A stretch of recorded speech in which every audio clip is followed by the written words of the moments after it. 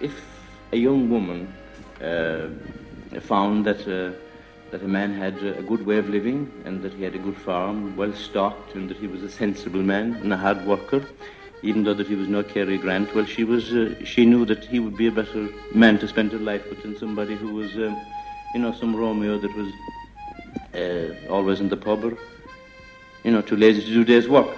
I had a mother and a delicate sister, and somebody told me about the man that was in this house, that there was nobody there but himself. And I said to myself, there was my chance to take my mother and delicate sister. Now, she was then young, and they brought the man nearby in a house, and she was told he was there, and she went out the back way, and she ran by the cliff. She didn't want to marry him at all. She didn't like him. Will you give her to me? Will you give her to me? Well, now, it's not the daughter that was in question at all this time. It was the other heifer that was in question. Well, look at here now, Shawnee, he says. If you're not prepared to marry my daughter, without the two heifers, the devil a night you'll never sleep with her. Clownish fad, but not the horn and digging to. Ach, gemich, wir call verst in chuggers and shoe, the wir more lay hele mar did it. Agus níor gá clowns a dhéanana sa gás sin, agus minic an éalaidí sin le chéile. I don't know, they used to work out all right, but I think what was wrong, the girl didn't know anything else. It was the only thing she knew. She didn't know what love was, and she didn't know how to make love. All she knew was to get married and get a place and get a home. Bacon and cabbage, then they'd have the tea, and then they'd go around with a big tin bucket, pouring out the pot. Then they'd get thing to eat again before they'd go home in the morning and another drink. Whiskey. Christ, I drank, what do you call it one time? Moonshine. Oh, Christ.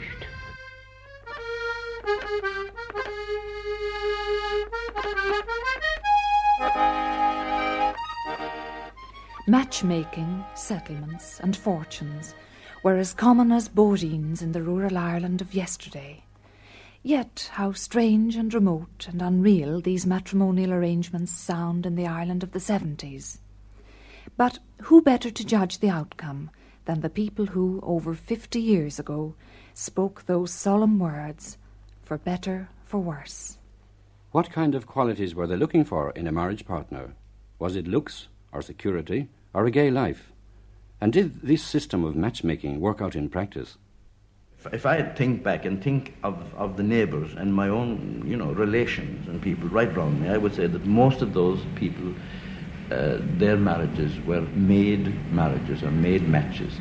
And to my mind, they worked out as well, I think, or if not better, as it is humanly possible for people who make their own love matches, as they were called in the country.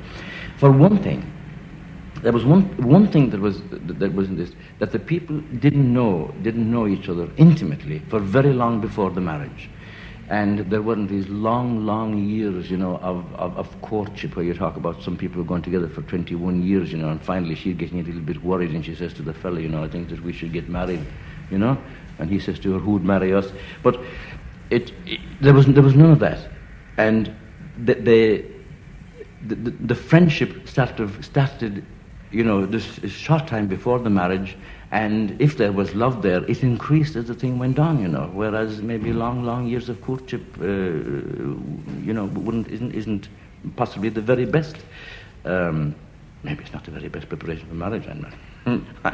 I'm not speaking canonically now, but to my mind, they were very happy. There was another thing about it was this, that in the custom and in the way of life in this community, a man and wife were not thrown so much on each other's company as they are living in a semi-detached house, in a town. No, because that wasn't the way of life, you see.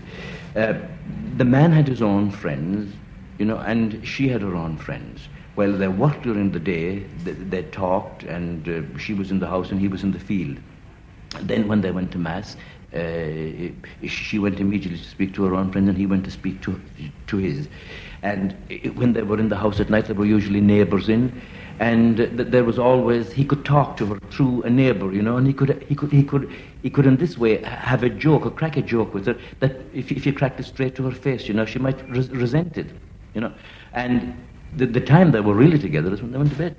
And I think now that if people are thrown too much, you know, and there are tensions, there were none of these tensions that I knew about, and they weren't terribly. They didn't think it was necessary to be saying darling this and darling that and holding each other's hands and all this nonsense that goes on now, you know, that has no basis whatsoever in reality.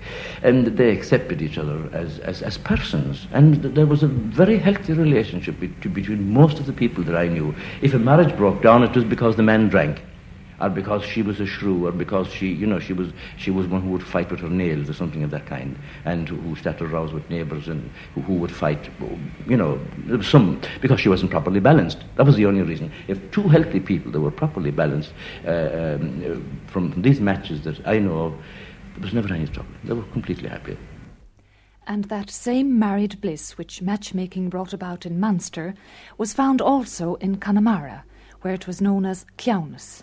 Uaireanta bheadh sé deacha go leor, fear nó ben áil le haidh pósa sa gúrsanacht I gás bhainte Connemara.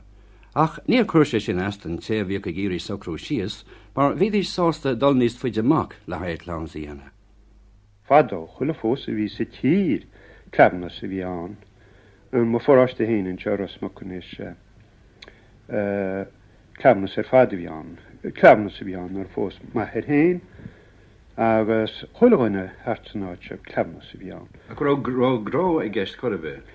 Well, is indul go míoch grá gceist. Well, le chólas wathad ar a galín mar deará sal nach a clebna sa siú in sin héin agus hopla duine meisú himple na háte go dtí teacha chalín digantú agus díontaín clebnas. Óníor a tata mí cheart leis sin, tá heappa go cóireáin jeasa bhí an. Ach, well, bhí sé an deacarin sin ag fiú go mráilt in na boráiste héin, mar mo foráiste héin is tá go leor gwial sa boráiste. Dín haidí sé poráiste mach, haidís go cána síos, machs na crici agus síos na cladaí, yn charw rŵs, dach letr moan agus na belis agus bhí sé an chi mar díntaí na pósaí ar fadó, agus bhí ar sunnaí, agus bhí ar gama. An é go fatis ar rán ar airidó? Well, níor bhaile tarí a bhua teachtáil faoi bhean. Bhí sé ráite go ná bhua teachtáil faoi jocha deachósta, ná bhua teachtáil faoi bhean. Sometimes a father had two daughters on the matrimonial market, and usually when this happened he aimed at marrying off the older one, or perhaps the plainer one, first. Dominic was one of those people who went along to give moral support to the young man who had wedding bells on his mind. A man came and he asked me to bring him out to a house outside the city that he intended getting married. So I went out with him there that night, and there was another man from his own village with him. The people in the house, they were probably expecting him because, you know, they made tea, and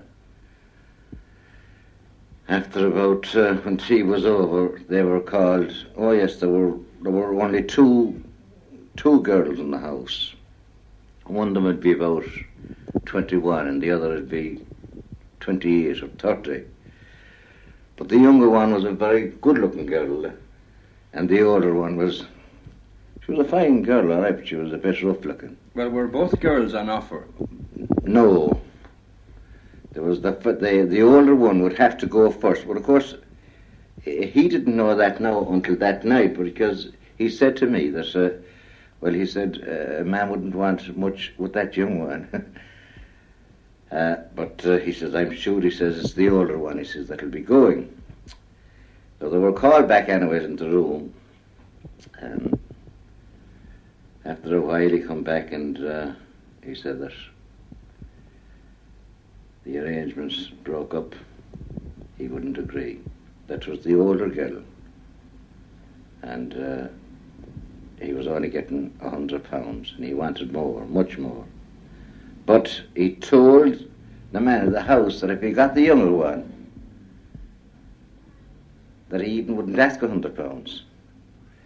The second time, anyway, they were called into conference. They agreed, and £100 and a cow he was. This was £100 and a cow, and the older girl. No, and the older girl, yeah.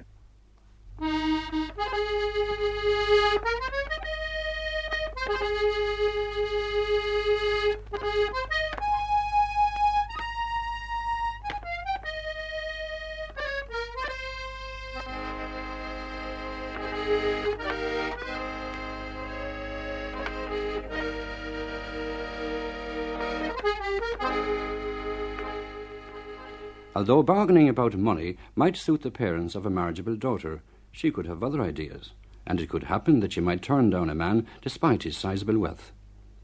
Is there a girl in the whole country that had turned down £600? He said, my mother, and a nice boy along with it. I says, it was a long time ago since he was a boy. Oh, he said, my father, I know, he says, what's wrong with you? I know, he says, this boy, oh, he says, you're meeting, he says, the cause of all this now, he says. Well, that buck, oh, he says, never come inside my door, he says.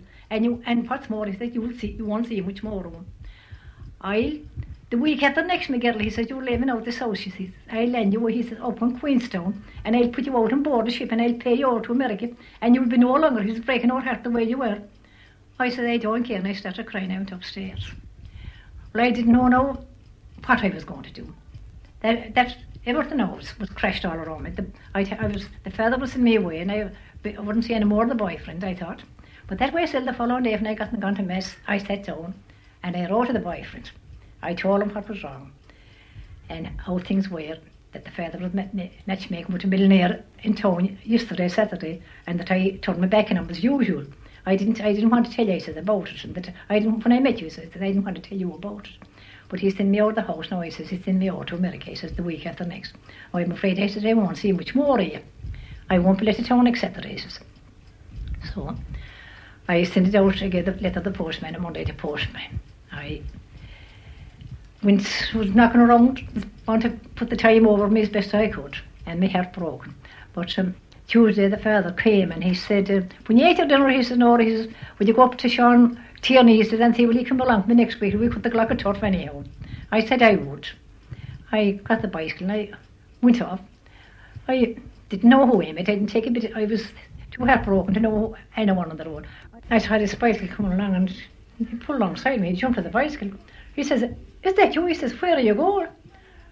I jumped to the bicycle. Oh, he says, is that you? Tis, he says, what's wrong? He says, oh, what happened? I had your letter this morning. He says, what happened at all? Oh, I said, the father's driving me out to America, he says, the week after next. I won't see much more of him.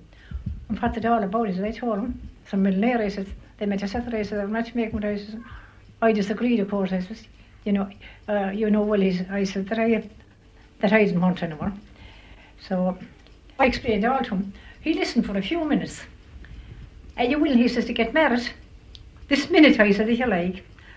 Well, if you're willing, he says, it'll be this week, he said, no longer. I don't mind, I said, even if I have to carry the bag, I says, you'll carry no bag, he says.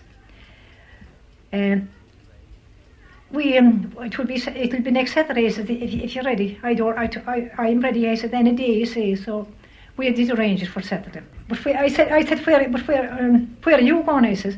I was going out here further now, he says. And I'm going to tell him, he says, that there'll be tools going, he says, and that I don't want this place either, he says. And I'm going to tell him what we're going to do. And, oh, for God's sake, I says, don't go and hear him. He's like Lucifer, I says. Oh, never mind, he says. I'll have Lucifer sitting in his tail, he says, when I'm finished with him, he says. I'm selling those pets of Fagans, he says, he's getting for you. Don't worry, he says, that'll be all over now very soon, he says. So I went off and I done my own message and I let him go. But it was all right, I was coming back, so I knew well when I come home that the fireworks would start again. When I came home, they started. What kind of daughter at all are they? Wasn't I an awful hurry getting married? Couldn't I take my time? I said, who was in a hurry with me getting married? I said, only yourself. I said, it's all your own doing. I said, I had no notion of getting married for a long time to come, or I wouldn't. But I said, things has gone as they are now. I said, this will be the rest of it. There'll be no more talk about it. No. They had to shut up anyhow. They were grousing all the week. So there was Wednesday and Thursday, but over Friday, the mother and she were up. Come into town anyhow, she said, I'll buy a white hat for you. You can't wear that black hat getting married. I said I would. Oh, she brought me into town, she bought the hat for me, but that's all I got. But to make a long story short, we were married a Saturday evening and we wouldn't let go to America either. We got the place and that finished all my troubles. Bhí nós a cheannis ó chatínta Ileán Áireann an tám sin is bhíoh sé móthír, agus ligamidnis de bhhairtín ó Diráin, gail siar bhóthín na smuinte go dtí cheantar Chilrónáin. Clownish fad, but nach vi gaan digen to. Ach, gemich, wir kaur verst in chuggers and shoe, de wir more leichele maar dirigies.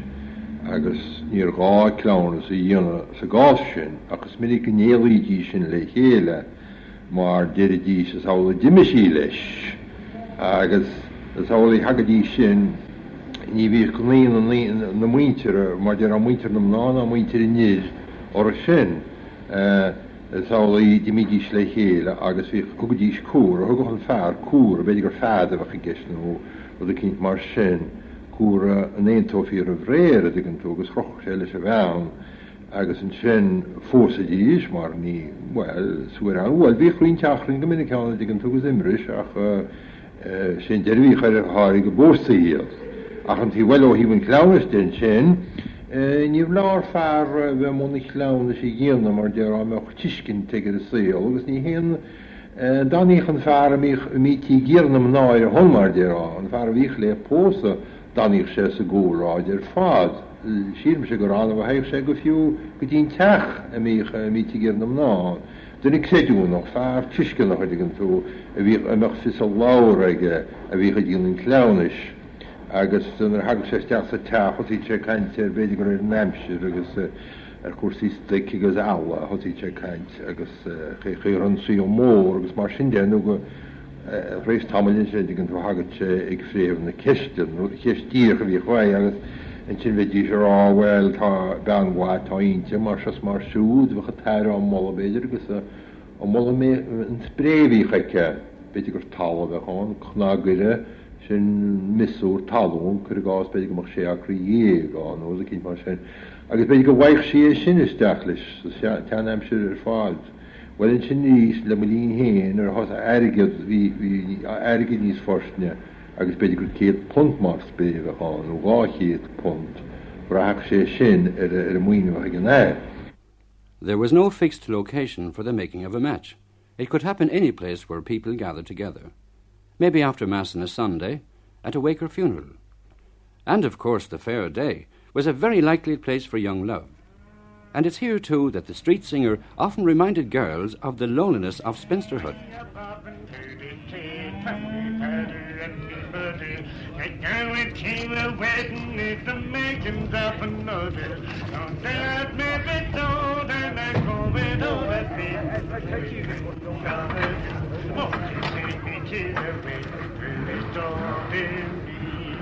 How will it be if I die alone in the garden? If my little dream not happen, if sixteen and a palace of cotton, now she's 24 with a son and a daughter. He's a 45 and faces heaven down with her. How will it be if I die alone in the cabin? I can cook and make and sew in the house right tidy. Right up in the morning to get that breakfast ready. There's nothing in this wild world could make me so cheap. I don't leave at night. Just for me, don't leave.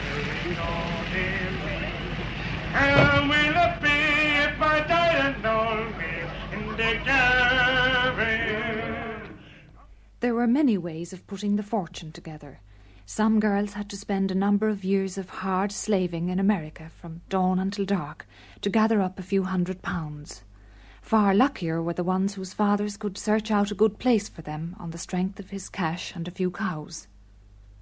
the settlement of the fortune, or the spray, as they call it around here, was the important thing. It wasn't hard at all to get the wife or the daughter of the house to marry her, but it was very, very hard to arrange the fortune.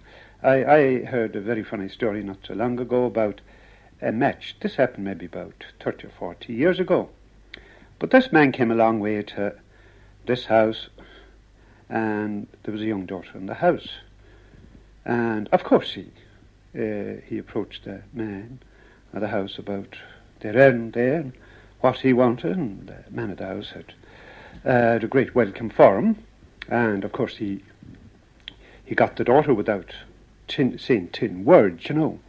But they spent all night long trying to settle the fortune or the spray. So the young man wasn't prepared to marry the daughter unless he got 2 lovely heifers this man owned, you know.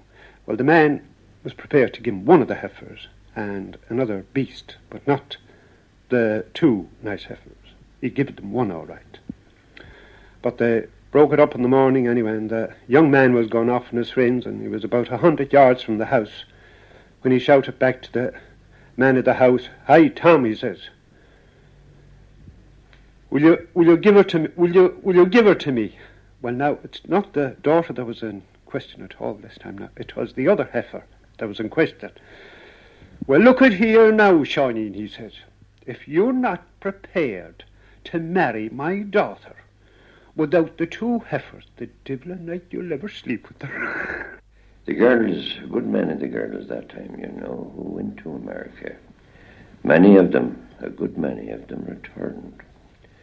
And they returned with what they called the fortune. The girl who came home, she might have $1,000 or $2,000.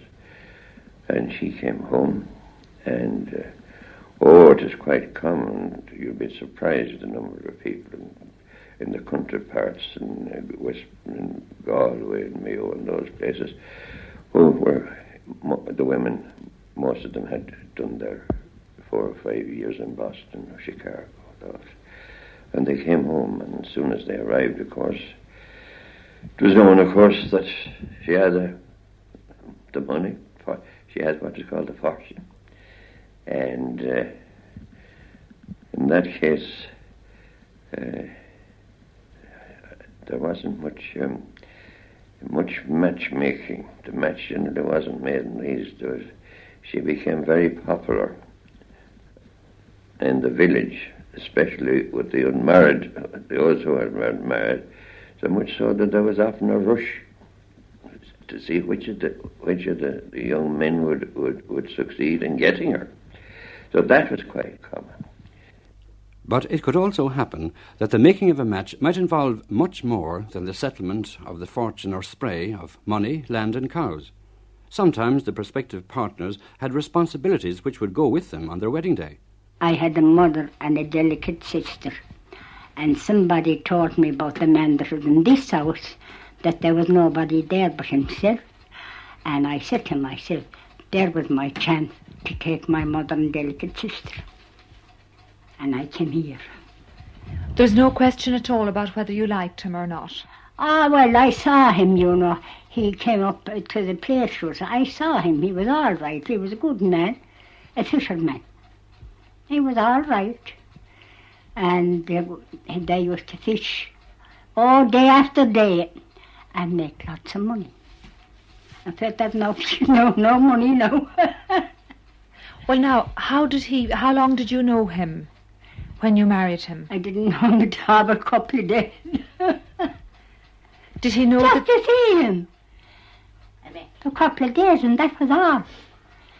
Somebody made the match for you? Yes, made the match.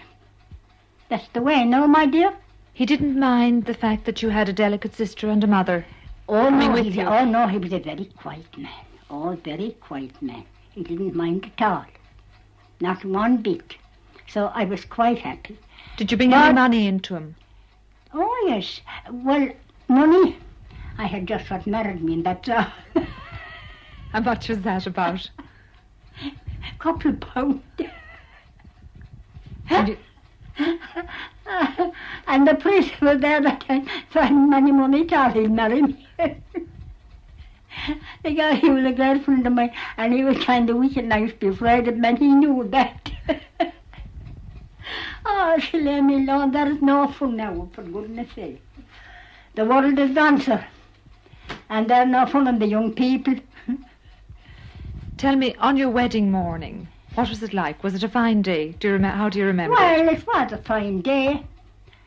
And we got up and we had our breakfast and we went out for a walk around the place to see his place and all that. And it was all right. So then he had a pony and car, and the next day, or a couple of days after, he went out fishing. And at that time, there was to be 4 boats going out fishing, what they call canoes. And I was lucky to go out in the field watching them going out fishing.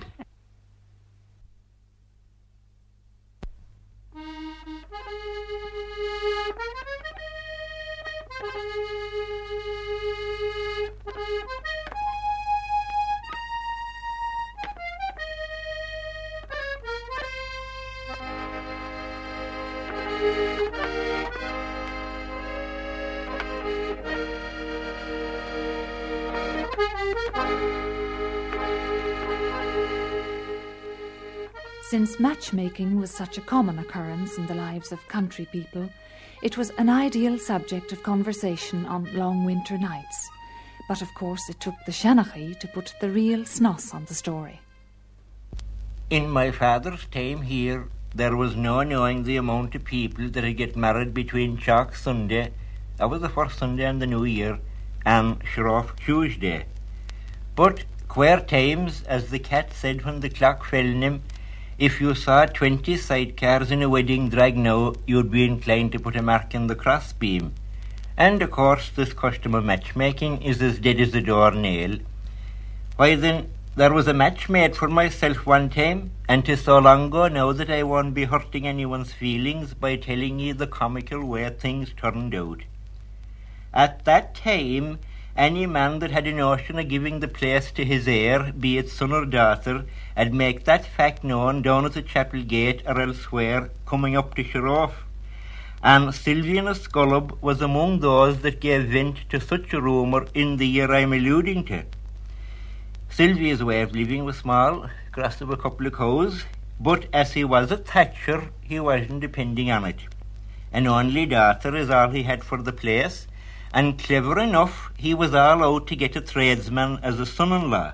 So he ran an account to our house, and the old people here at the time said that nothing could be lost by entering into negotiations. So word was sent back that we'd meet the other party in Kyner Snug the coming Saturday. Came Saturday, and 'twas my first glimpse of Sylvie, a cross little wasp of a fella. Is it any man that shot his own father-in-law in the leg the time of the moonlighting? Oh, and a great warrant to drink, you may say. For when my father put the pint in front of him, with the first lug he sank it below the tops of the church windows, wiped the froth off of his moustache, and said, "Now then." So we got down to business. "No man," says Sylvie, "'ll darken my door down a £70, and there'll be no £20 down and the rest at the first christening, a lump sum or nothing. Come off of your perch," says my father, "'tisn't a domain you have. Aren't you getting a man with a trade? And he's getting a good girl," says Sylvie. "We didn't see her yet," says my father. "Take 50. I said 70. Take 60. Look," says Sylvie, "put another £5 on top of it, and don't anyone hear us haggling here like farmers." 'Twas done, and my father called for another round. Sylvie must have got into the wrong trousers coming out in the morning, for he never ventured near the pocket at all, but isn't to the likes of him that he'd get on. "Well," says Sylvie, viewing me for the first time, "what night are you coming over to see Babe, Ned?" "Whatever night you're eating the gander," says I. Eating the gander was an enjoyable function that went on before the wedding to give the parties a chance of getting acquainted.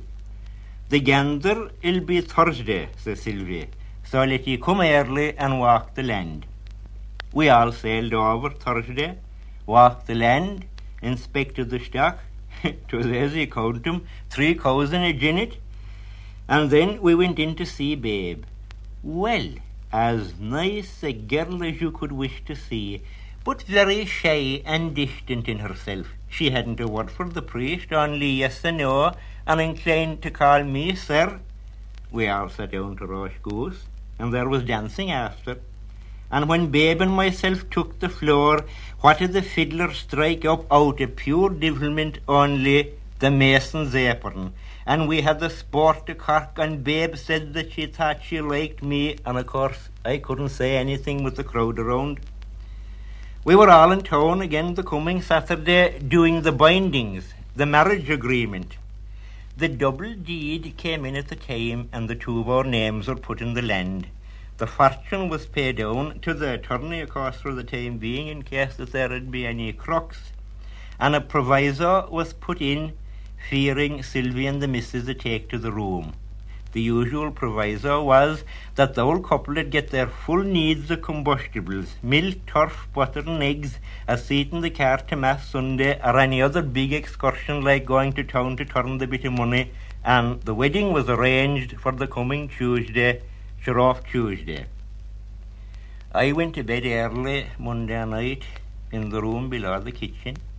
Our house was all on the ground in a hollow, and 'twas just as well, for the wind was rising, and 'twas cold enough to snow. As the man said, it looked like as if it might be a white wedding. I found the night awful long. The cock crew, and it never dawned. The old people got up and made tea. They thought the night was awful long. I got up. We all went to bed again. There I was, time ticking away. Well, between the ups and the downs, I walked on the latter end to see about an inch of light coming in at the top of the room window. I jumped out and ran down and opened the door, and what was it? A wall of snow up to the eaves of the house. The clock was stopped, and I didn't know where I was. I dolled up in a jiffy, tunnelled my way out through the snow, and made every near way for the chapel. There was no one there, but knowing women, I made allowances. I waited on. "You're getting very devout," says the parish clerk coming up behind me. "Where were you yesterday?" "Getting ready for today," says I. "That you mightn't sin," says he, "isn't today Ash Wednesday? Don't you see the women coming into Mass?" And that explained it, for I knew that there was something very unnatural in having to get up 5 times the one night for a drink of water. And of course, when I explained to the injured party that I was snowed under for 2 nights in a day, they wouldn't hear of it. "Clear," says Sylvie, "or I'll make a strainer of you with a double barrel." And Babe wouldn't look at the same side of the road as me from that out. But it didn't set me back much, for before Lent was gone, I went building gate piers to a townland called the Lots, where I met the little woman that's with me since. And if Babe was nice, Jewel took the cake, and I married her for love, and in that way started the fashion in this locality. The priest or clergyman never had anything to do with matchmaking. In fact, it was considered unlucky if he meddled in these premarital affairs. However, when it came to arranging the marriage stipend, he often drove a very hard bargain. I had to go and get the marriage certificate, and then I had to tell him how many cows I had.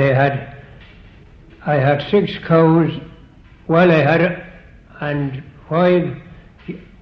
five calves and a donkey and cart that I got married, and he charged me 7 quid. The priest charged us 7 quid? He certainly did. Was that dear in those times? Well, of course it was. Well, you were considered to be fairly well off, was that the reason? Oh, yes. And then I thought she had money, and 12 months after I sold my farm land, sold it for half nothing. The marriage offering was also according to the number of cows the person had, and the man paid this, and he went to the presbytery, and this could entail a long negotiations again, almost longer maybe than the making of the match itself, before they finally arrived in a figure.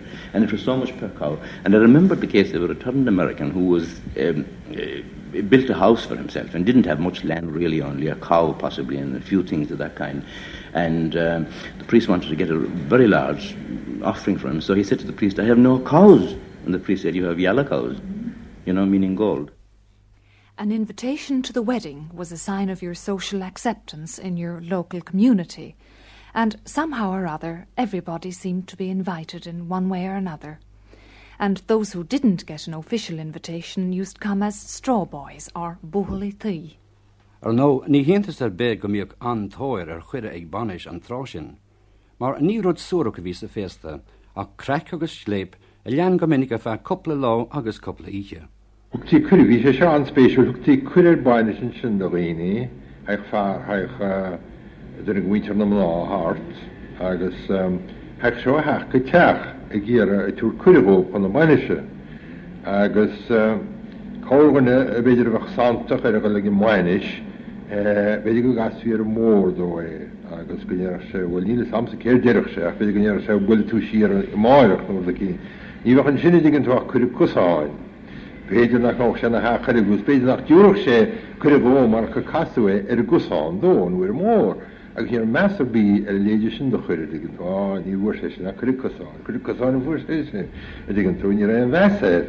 Agus go dtíh níar a le measa ar téag lachach le seachan leidir. In sin ha go chin a bainse, digan tú bheith go bainne sé deach na mná an chéadaí, agus wairich sí gá lá sí mar dirá maidin sin chaudí sér.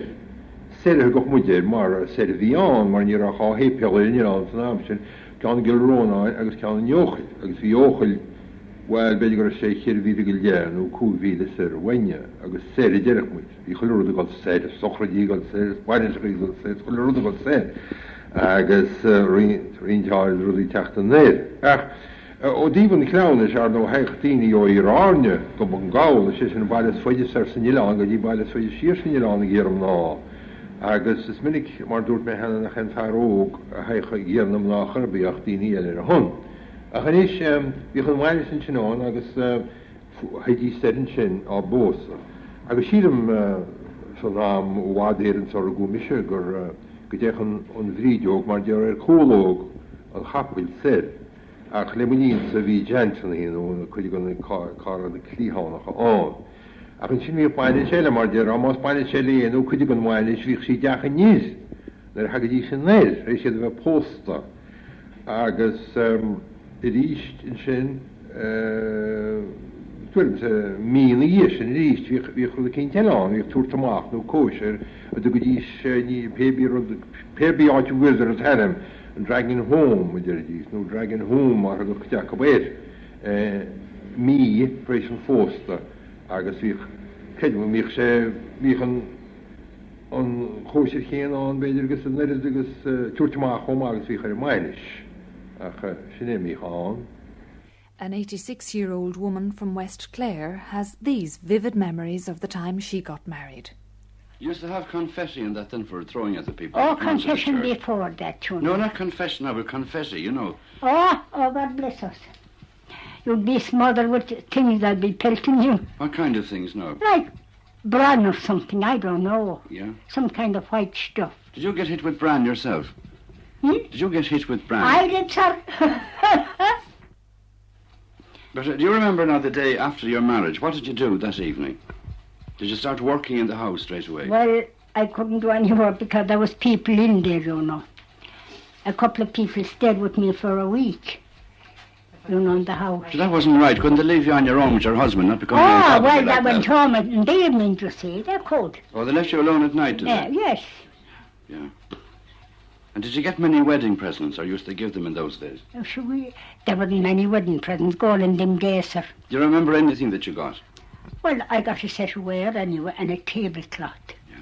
The village wedding was a big day for everybody. The food was simple but wholesome, the drink was cheap but powerful, and so the singing and dancing went on into the night. All the neighbours would be invited, the farmers, not the town at all, no, but the farmers, and they'd be all invited, and they'd bring a barrel of porter, cask of porter, and so many geese, and all the geese would be boiled. And then there'd be dancing, there'd be singing, and there'd be fiddlers, banjos, and concerty, all those kind of amusement. That'd all go away then. And the married couple go away then. And in a month's time, then they come to see their people. And she get her bit going home then. And of course the fortune to be paid and all that, you know. It was an all-night session, and everybody got a leg of duck or goose or whatever. It was mostly geese, you know, that time. And drink for the older people and dances for the younger ones and so on. Oh, it used to be a great night. And they had the lads used to dress up like the Ran boys. They called them Bacocks, because they were always pretending to be lame, you know. So they used to come in the middle and everybody had to give them the floor. They'd take all the girls up for a half set and full sets if the kitchen was big enough. That kind of thing. It was nice to be very good. And there was no such thing as honeymoon at that time. The girl came to the man's house and next day she'd be out milking cows and washing clothes and whatnot. Used these marriages be happy ones? I never knew of a bad one yet. Never once. I had relations of my own, they were all married, and sometimes I hadn't seen the prospective husband in their lives. They were introduced one night and marriage was settled on the fortune, as they call it, the money, whatever she was to bring. That was all fixed in one night, and then maybe they'd settled for a fortnight after to get married, or a month maybe. No, I never knew one of them to turn out wrong yet. A lot different to this you see today. Oh, there'd be big dinner for new going, spotted bacon and cabbage. Then they'd have the tea. And then they'd go around with a big tin bucket, pouring out the porter. Then they'd get thing to eat again before they'd go home in the morning and another drink. Whatever would be left over in the bubble, you were a next door neighbour of mine, I'd send for you. We'd drink it out. That's it, that was the end of the weddings. Would you get any poaching? Oh, I drank that one time. But would there be poaching now served out at the weddings? Oh, no. Whiskey. Christ, I drank, what do you call it one time? Moonshine. Oh, Christ. While matchmaking and all its peculiar customs were fully accepted by the people in rural Ireland, it must have seemed a strange phenomenon to an Englishman who came to live among them in West Cork. Yet Eric Cross found nothing strange or unreal in their basic philosophy of life.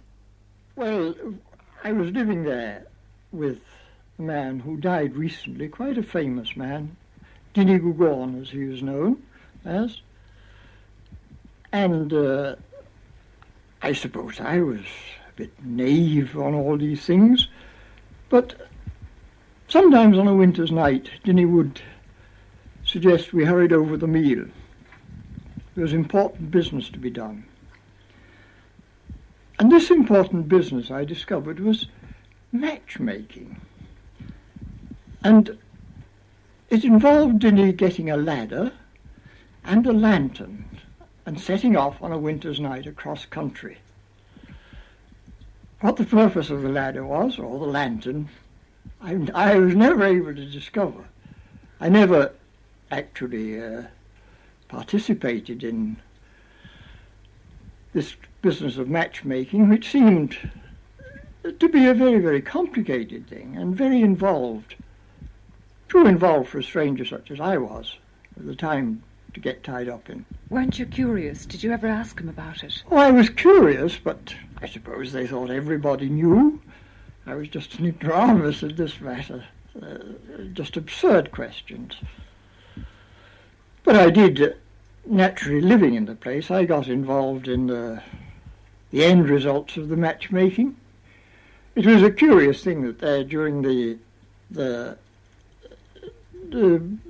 before Lent, when most of the marriages took place, the usual greeting on the road would be not Dies Murga, or it's a soft day, which would be the greeting at any other time of the year, but it would be Was who asked to the wedding?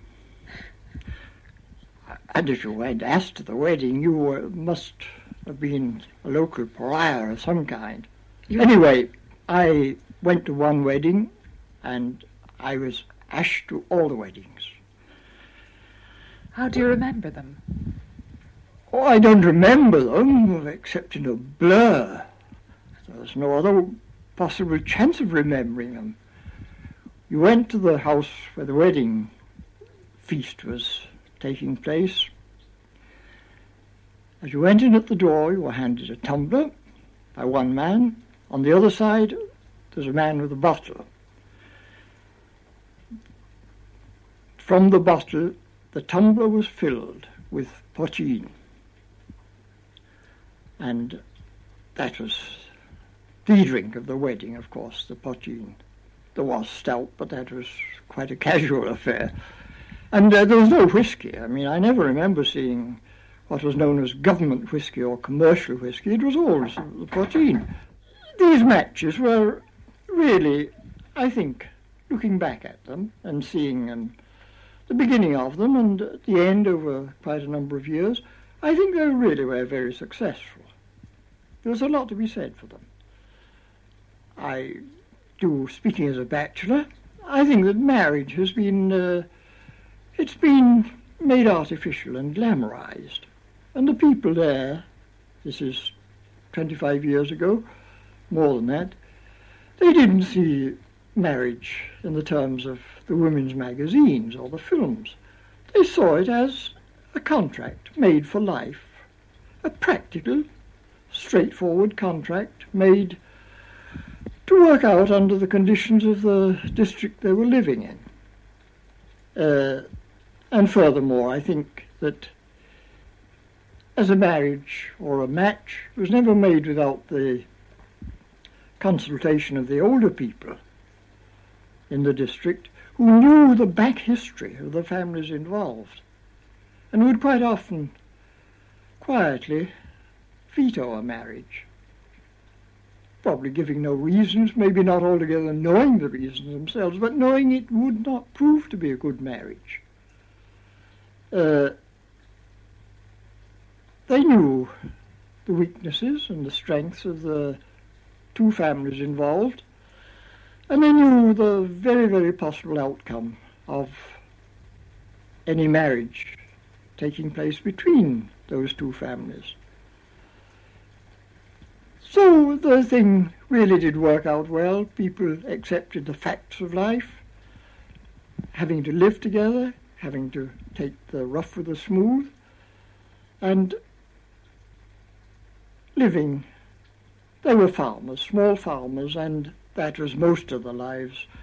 The involvement with cattle and hens and pigs and the harvesting, broken, of course, by the feasts and the festivals, without the, as I say, the glamour, which I think it looks to me as though it wears off very, very quickly, and what is left.